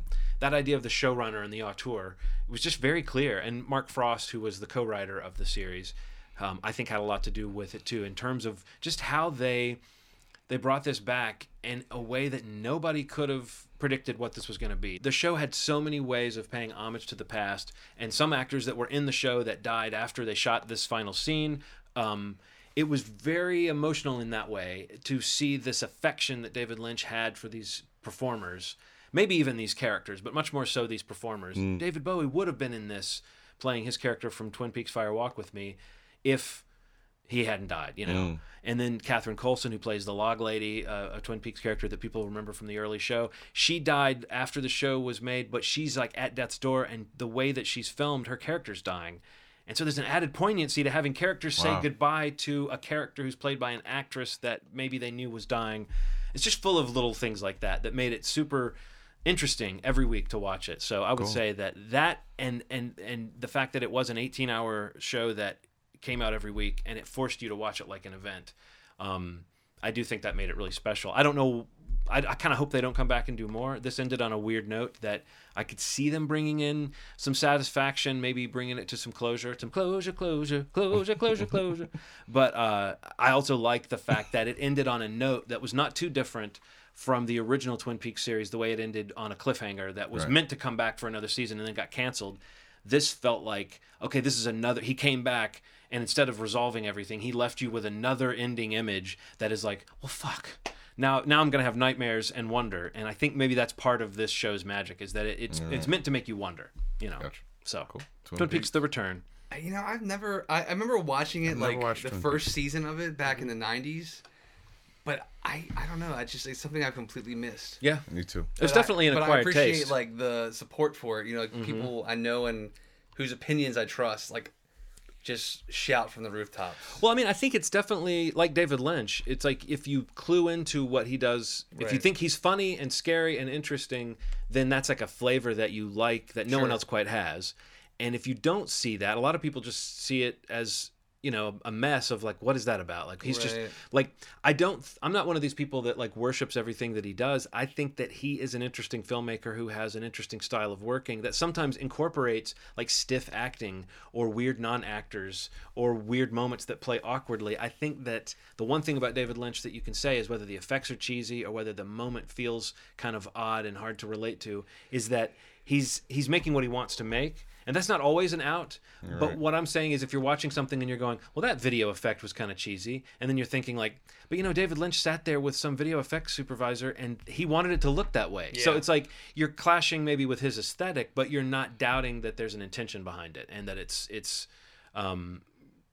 almost becomes part of the humor of watching David Lynch. What is a film? Is it supposed to be kind of a dream that appears on a screen in front of you that you are forced to interpret? I think there is some value to that idea. Yeah, right. Even though I love a good plot. Cool. My last pick is the animated show I talked about briefly earlier, another Netflix show.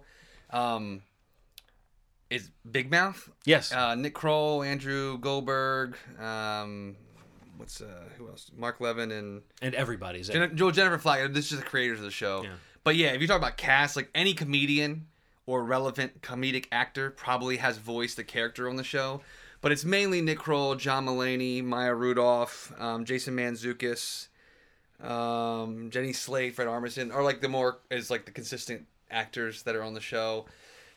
It's just basically an animated comedy about puberty, you know, and just how awkward it is, how messy it is, how embarrassing it is, how emotional it is, and it just does this really great job of balancing. It's got like this heart to it throughout the entire 10 episodes of season 1.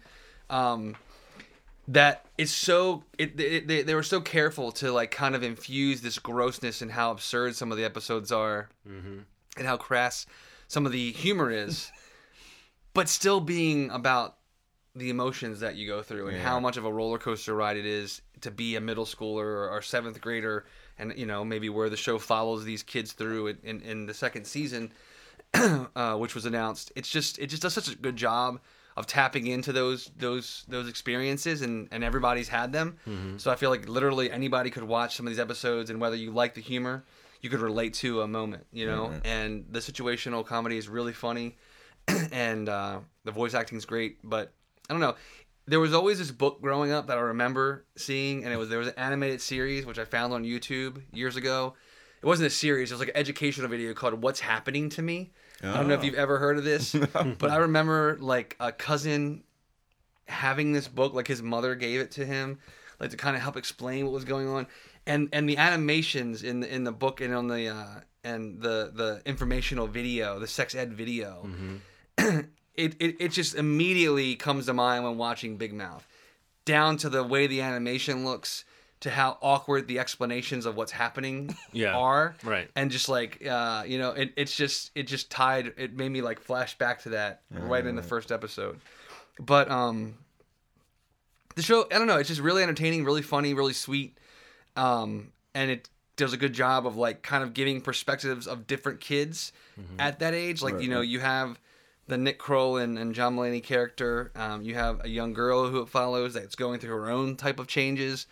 You know, people from different types of families, different types of backgrounds, just lots of different kids are tried to be represented.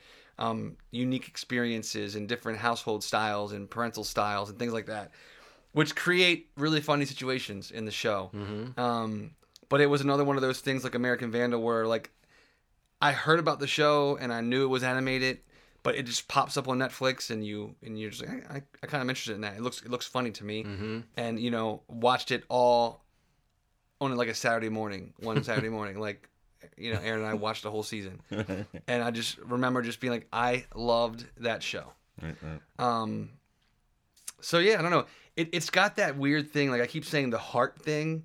Yeah. But it's almost got like this like Amblin-esque thing. We use that as an adjective. Yeah. But like it's got this Amblin feeling where like it's edgy or there's something beyond just being sweet. And in this case, it's the comedy and how gross it is. But I mean, like going through puberty is really fucking gross, and it can be for certain kids. Some kids go better or have a better go at it, and some don't. And it does that really well in showing how like one kid's going through puberty pretty naturally and the other one's not. Yeah. You know, and it's funny. It creates really funny moments. And following these two best friends and kind of their adventures through puberty are really, really fun. I mean, I've been meaning to check it out, and I kind of was like, I bet Steve is going to have that on his list because you had mentioned before that you really liked it, and I was thinking, okay, if he's got it on his list, then I'll have to put it on the queue. Yeah, definitely. I think you both would. I don't know. I need to finish it. I'm like 3 episodes in. I need to finish. It is so funny. Like that's what I keep hearing. Jordan Peele voices Duke Ellington. He kind of just pops up and starts singing in episodes, and they do this really fun thing. Like every episode has like a musical cue, where they take like a popular pop song or mainstream song, and they basically cover it, but topically with whatever that episode's about. Like everybody hurts, like everybody bleeds, like weird things. Like they pick these like pop songs and rewrite them on whatever that episode's about. But like the ghost of Duke Ellington is like one of the like consciousness, you know, like kind of like the Jiminy Cricket of one of the characters. Like kind of trying to guide him through things. And the boys and girls have like hormone monsters that they see, and like Maya Rudolph voices the girl's hormone monster and is incredibly funny. She's so funny. She's so funny.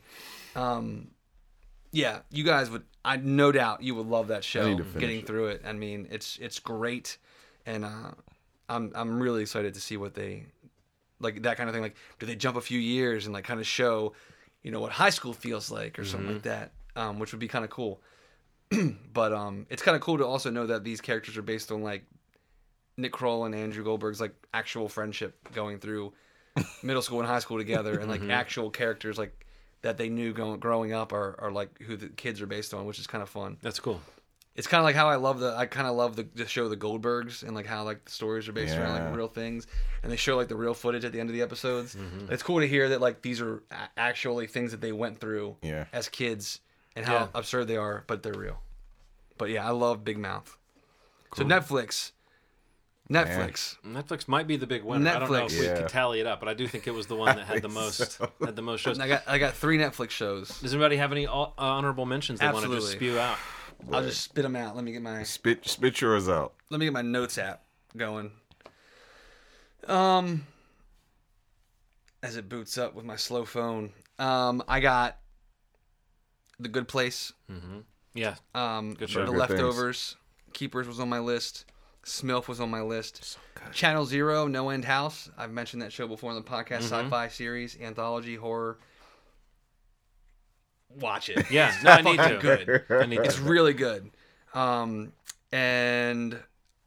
one of the only network shows, I mean, maybe besides Good Place, Trial and Error.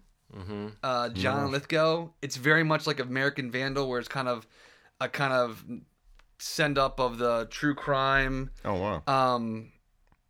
documentary series, and it's like basically there's a death in this small town, and this big city lawyer goes with a documentary crew to solve whether John Lithgow did it or not. Loved it, and I saw that it also got picked up for season 2. Okay. Cool. Cool. No, I saw the trailer for that, and it looked like that concept is funny. I like the Yeah, it's very like kind of genre mix. I was going to mention it when we talked about American Vandal, forgot, but that was the Walker possibly that I was trying to throw in there. But yeah, John Lithgow can be so good, and I think he's great in that show. He is good. A bunch of other characters you would recognize. I can't remember all their names right now, but the one woman from Glee who played the one teacher, the one that like Will falls in love with in Glee. I don't know. I never remember her name, but she's in the show. She's great in it too. But yeah, those were my honorable mentions. What about you, Ronald? Okay. Claws on TBS. I fucking love that show. The Deuce, that does not get enough love, man. I haven't watched it. I haven't Deuce watched it. is so I wanted to fucking- watch it before this because I imagined it might have ended up on my list, but I didn't get to see it. Nobody handles characters, juggling a bunch of characters quite like David Simon. David Simon, man. Like, it's something about, okay. His American dialogue is so great. American Gods, Carmichael Show, rest in peace. I mean to say it like that. Glow? Oh yeah, Glow was good. Fucking Glow. Glow and I have a list. You have Glow- you have Glow? I have a list of 5 shows I didn't watch, but I feel like You if didn't I watch did Glow? watch, it might make a run at my list. I And promise you two will love Deuce it. and Glow were both on my haven't watched list. Promise you Yeah, two I didn't will finish love Glow, but the Deuce I and liked Glow. the first half of the season of Glow a lot. And my And last, it was also a short. It's like half-hour episodes. yeah, that makes very it really easy to take in I love and that. kind of go. love And Better Call Saul, that came out too. Okay, yeah, that was going What? to be one of my big honorable Acting mentions. on top of acting. The man. only reason I didn't put it at my top spot was because it was in my top spot last year, and I just Right. feel like you got to mix it up a little bit. Yeah. But yeah, it's this insanely good quality across the board. Cinematography, just the storytelling So is good. so calibrated and so carefully done, and all the performances just get richer and richer and richer. Yeah. And this year they gave Ray Seahorn, who plays Kim, a lot more to do, and I just think that's great when the secondary characters on a show start to become as interesting as the primary Yeah. characters. And then, of course, in the center of it, Bob Odenkirk is doing this amazing work. Yeah. But this season may have belonged to Michael McKean, Yeah. who, just like may have taken that character to his logical extreme. And if what happens at the end of the season seems to be as final as it may be, that was a great way to take that character out. Yeah, it was so good, man. Yeah, and I want to give some love to Andy Daly's review that aired 3 episodes that wrapped up the show and left it in such a place that it was as funny and as kind of depressing, like morally troubling and existentially depressing. Just a beautiful way to leave this character, because rather than give him a happy ending that would have felt tacked on or a totally brutal ending that might have felt too obvious, it gave us this queasy something in the middle where the character thinks he's had a happy ending, but we see just how pathetic and small his world really is. And I mean, I don't know, Andy Daly, he doesn't seem to be getting the kinds of parts that I think a comedy genius should be getting. Right, But I right. think that guy is a genius, and He I is. hope that he eventually gets, a vehicle as good as Review was for his comedy. Yeah. So those were mine. Cool. I also like Big Little Lies. Did you guys watch that? Oh man, Aaron got me started on that. Intensely good. Yeah, it's very good. It's really good. I need to watch Vice Principals too. Oh my man. god. What? That show's incredible. That's on my also. That's on. Yeah, you know what? I don't know why I didn't mention that. That show is so damn good. Look, Dark doesn't even. Yeah.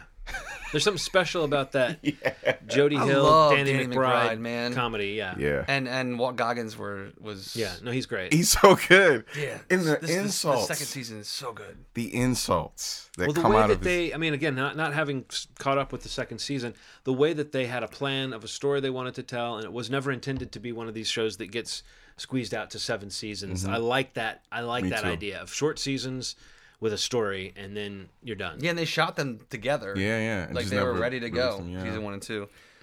Did either of you watch the other 3 that I had on my I needed to see but I didn't? Was the newer show, The Marvelous Mrs. Maisel, is apparently No, is I haven't apparently seen great. it. Here's incredible. Ozark, Ozark is so fucking good. I haven't watched it. Ozark. I don't know why I didn't mention Ozark. Mindhunter. Oh, I didn't see Mindhunter. See, those Ozark and Mindhunter are the 2 that are like I should have fucking watched If them. you want a small town drama, Ozark.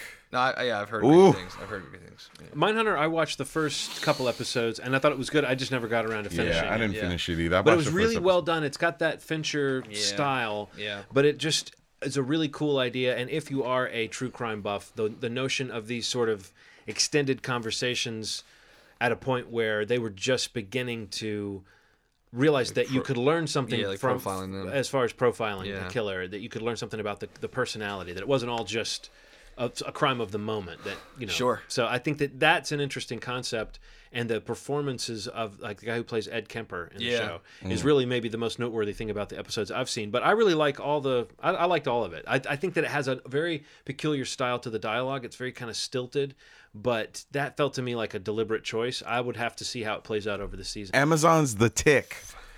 I gotta mention that show, man. Amazon's The Tick is so fucking good, man. I'm not done it, but it's good. It's so goddamn. Do you know Griffin Newman, the guy who plays like the little sidekick on the show? I've never seen him in it. I haven't really seen him in much. You know what I'm talking about, though, right? Yes. He has a great podcast with Really? is it David Sims, a critic from the Atlantic. Like it's called Blank Check. No. Have you guys heard of this podcast? No. Cool. It's really good. Basically, they're and this is this a up. free shout out, guys. Yeah. This is a podcast where they select a filmmaker and they do a deep dive into their filmography, where basically they had a hit and were given a blank check to make whatever movies they wanted. Oh. And it's like big filmmakers that started small, maybe started big, went small. But they basically go deep. Like right now, I think they're on Paul. How do you pronounce it? Verhoeven. So they're going through his films now. They did like Spielberg and Nolan. Like Yeah. great. I heard about when they podcasts. were doing Spielberg, but I did not. Blank check. And they like deep dive. Like they are very knowledgeable and they know a lot about the making of the movies and like little industry inside stuff. Like, and I have a friend that is friends with them and like, wow. and we talk about this podcast all the time. But I always hear him talk about The Tick because he's on the show. He's an actor as well, obviously. Yeah. But that's like his big thing now. Check It's out like The Tick, man. that's his break. It's like he's on The Tick. I don't know if you've seen the cartoon, but it's like an interesting spin on. I don't know. I've never read the comic, but it's an interesting spin on Cool. this guy. Yeah. And Yeah. cool. And there it is. There it We is. jammed a ton of shows in this episode. My takeaway is that Netflix is just like, for me, my takeaway Okay. is that Netflix is just doing something right for me when it comes to television formatting. Like what's going on with some of their shows. Like I think that like they have some really interesting shows coming out in 2018, whether they're ton. returning shows or new shows. That new one they keep promoting with Joel Kinnaman. It's like a sci-fi thing where you basically you basically never have to die because your body can be put into another body. Your consciousness, your soul can be placed into another body. It's very like looks like Blade Runner ish. What? The End of the Fucking World. Right. Well, yeah, that's Netflix. Have you seen it? Yeah, I haven't seen it. I mean, for it's the a trailer. UK show that Yeah. existed before, Yeah. but Yeah. it is based on a graphic novel, Yeah. same name. So fucking good. Yeah. So fucking I good. haven't. That looks really I interesting. think you guys would love that. I don't know. They're just doing a lot of stuff. I mean, Yeah. For me, it's just like I'm very centric with Netflix. Like I get I it. have the other subscriptions. I don't find myself going towards Amazon and Hulu as much. I need to. Like, I really want to watch The Marvelous Mrs. Maisel on Amazon. But I don't know. There's something just about Netflix and the way I consume it on Netflix, or I don't know. It's interesting that 3 of my shows were Netflix, and 2 of the ones I didn't see that I probably will love could have possibly been on my top 5 list. Yeah. From what I've heard people saying, they love Mindhunter and love Ozark. Maybe they wouldn't, but there's a possibility that a year will have me picking 5 Netflix shows. Yeah. You know? Well, Netflix does something very specific that reminds me to keep fucking with them. They do the notifications, and they email me and suggest it. I've never gotten emails. What? I get emails. Man, I love it. It helps me kind of. That's good, though. But both suggest different things sometimes. Oh, like, cool. it'll say, like, this is you like comedies. Right, you right. watch a shit ton of stand-up. This special's up. So much stuff coming out. So much stuff. So this is what I wanted them to do. This is the issue I had. They didn't have a lot of like good stuff that was from other studios. So they said, fuck it. We're going to make our own stuff. And I think that is what I wanted. Eventually, there'd be a time where this felt like a different network. It felt like another network.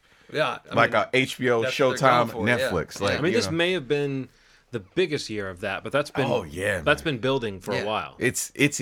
This is it. I know what you mean, Steve. When I kind of am aimlessly flipping around, I haven't flipped channels in 10 years. Yeah. But I will I'll pick up my iPad and go to Netflix and just scroll around until I'm like, stuff that I was like, I wasn't as interested in this before, but now that I've watched this other thing, now this comedy special I'm going to watch, or now this show I'm going to try. And I will just browse around. And I sometimes will do the video store thing of you browse around and you're like, I guess I'm not going to watch anything, but I had to come and look, Yeah. Because I remember I used to have that feeling if I was in a video store for more than a few minutes, just like grab something and get out or just leave.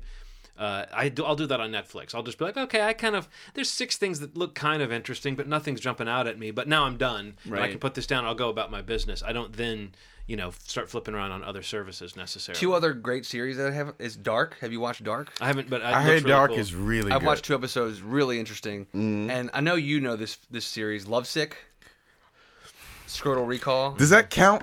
I don't know. So that is the best comedy period airing on right now. On anything. But the thing is, because it's British and because it's like acquisition. Yeah. But this last 2 seasons have been actual original Netflix. Yeah. Fucking incredible. It's great. There's nothing like it. Yeah. Based on an ST. Look, man, don't get me started on Lovesick. Aaron got me into it. It's so good. And I started We got onto it like there's a show called Scrotal Recall. Yeah. Is it when they still had it called Scrotal When they call Recall? it you talked about it last year. Yeah, and it was like, and now it's called Lovesick. Yeah. It's really good. I wonder why they changed the name. I was at a sandwich shop this week and I mentioned that by the original name. A guy almost spilled his coffee. He's like, "Well, that's the best name I've ever heard in my life." They should have kept that. But a very literal choice for the name of a series when a guy's searching down the women good, that man. let me recall. In the friendships seem very genuine. Yeah. It's like the fucking character's good, great show. I don't know, Netflix. I don't know. Netflix. I don't want to beat the drum too hard, but I feel something happening with Netflix. Yeah. We've felt it for a while, and they're trying so hard to get that like industry acknowledgement and like the awards and the accolades. That's like, the thing. I don't know where that is, but I feel there's like a consensus among television consumers. Yeah. That a lot of what somebody would mention as like some of their favorite shows, the time has come where I feel like you'd probably poll a majority of people would mention a Netflix series. Yeah. Like, and it could be a couple different things. Yeah. A number of different shows that they might bring up. But I don't know. Everybody's talking about how good House of Cards was this year. Yeah. I'm wondering what's gonna happen in the next couple years, just with everything happening, just Yeah. like with like acquisitions. And, They're doing so many different kinds. I remember I saw this article, like one of those clickbait articles about like the 10 shows you didn't know Netflix had, and there's so many wild shows on Netflix coming out this year. Yeah. Like just topical. I mean, like just topic driven. Like they're so different. And they're like, shooting for these stars, and I get it. Yeah. I get what they're trying to do. I'm like I said, with everything that's happening, and there's rumors that a bigger company's trying to buy Netflix. That's another thing that's a little weird. The fruit stand? The fruit stand. Yeah. The fruit stand. Yeah. I don't know if I buy that, but I mean, they can though. they're doing their own little programming thing, I think, but we'll see. I hope they don't do it by brute force. That makes me uncomfortable. Of course. Just buying stuff, man. There's ways to do it in really creepy ways without just being like, "Hey, can we buy you?" You know. So I hope that doesn't happen. Well, yeah, we'll see. We'll see what comes out in 2018. Yeah. You can find us at movieshmovie.com, facebook.com/ Are we schmovie on there or movie schmovie? I think movie schmovie. Yeah, okay. I think we got movie schmovie. Yeah, I think we got the official tissue, man. Yeah. We got it. What was that you said? Official tissue. Official tissue. Okay. Yeah, if you have any other shows that we didn't mention that we should be aware of, you know, wherever you're listening to this, or if you're clicking a link on Facebook or wherever you see this, comment or email us at movieshmovie@gmail.com, or if you follow our personal pages anywhere, let us know, because, you know, as you can tell, we try to watch tons of different shows. We do. And whatever platform they're on, we can find it. Yeah. We will find it. So if there's a show we missed or that you just absolutely loved last year, let us know what that was, because we'd like to catch up on it. Yeah. But other than that, as always, you've made our day. Thanks. Bye.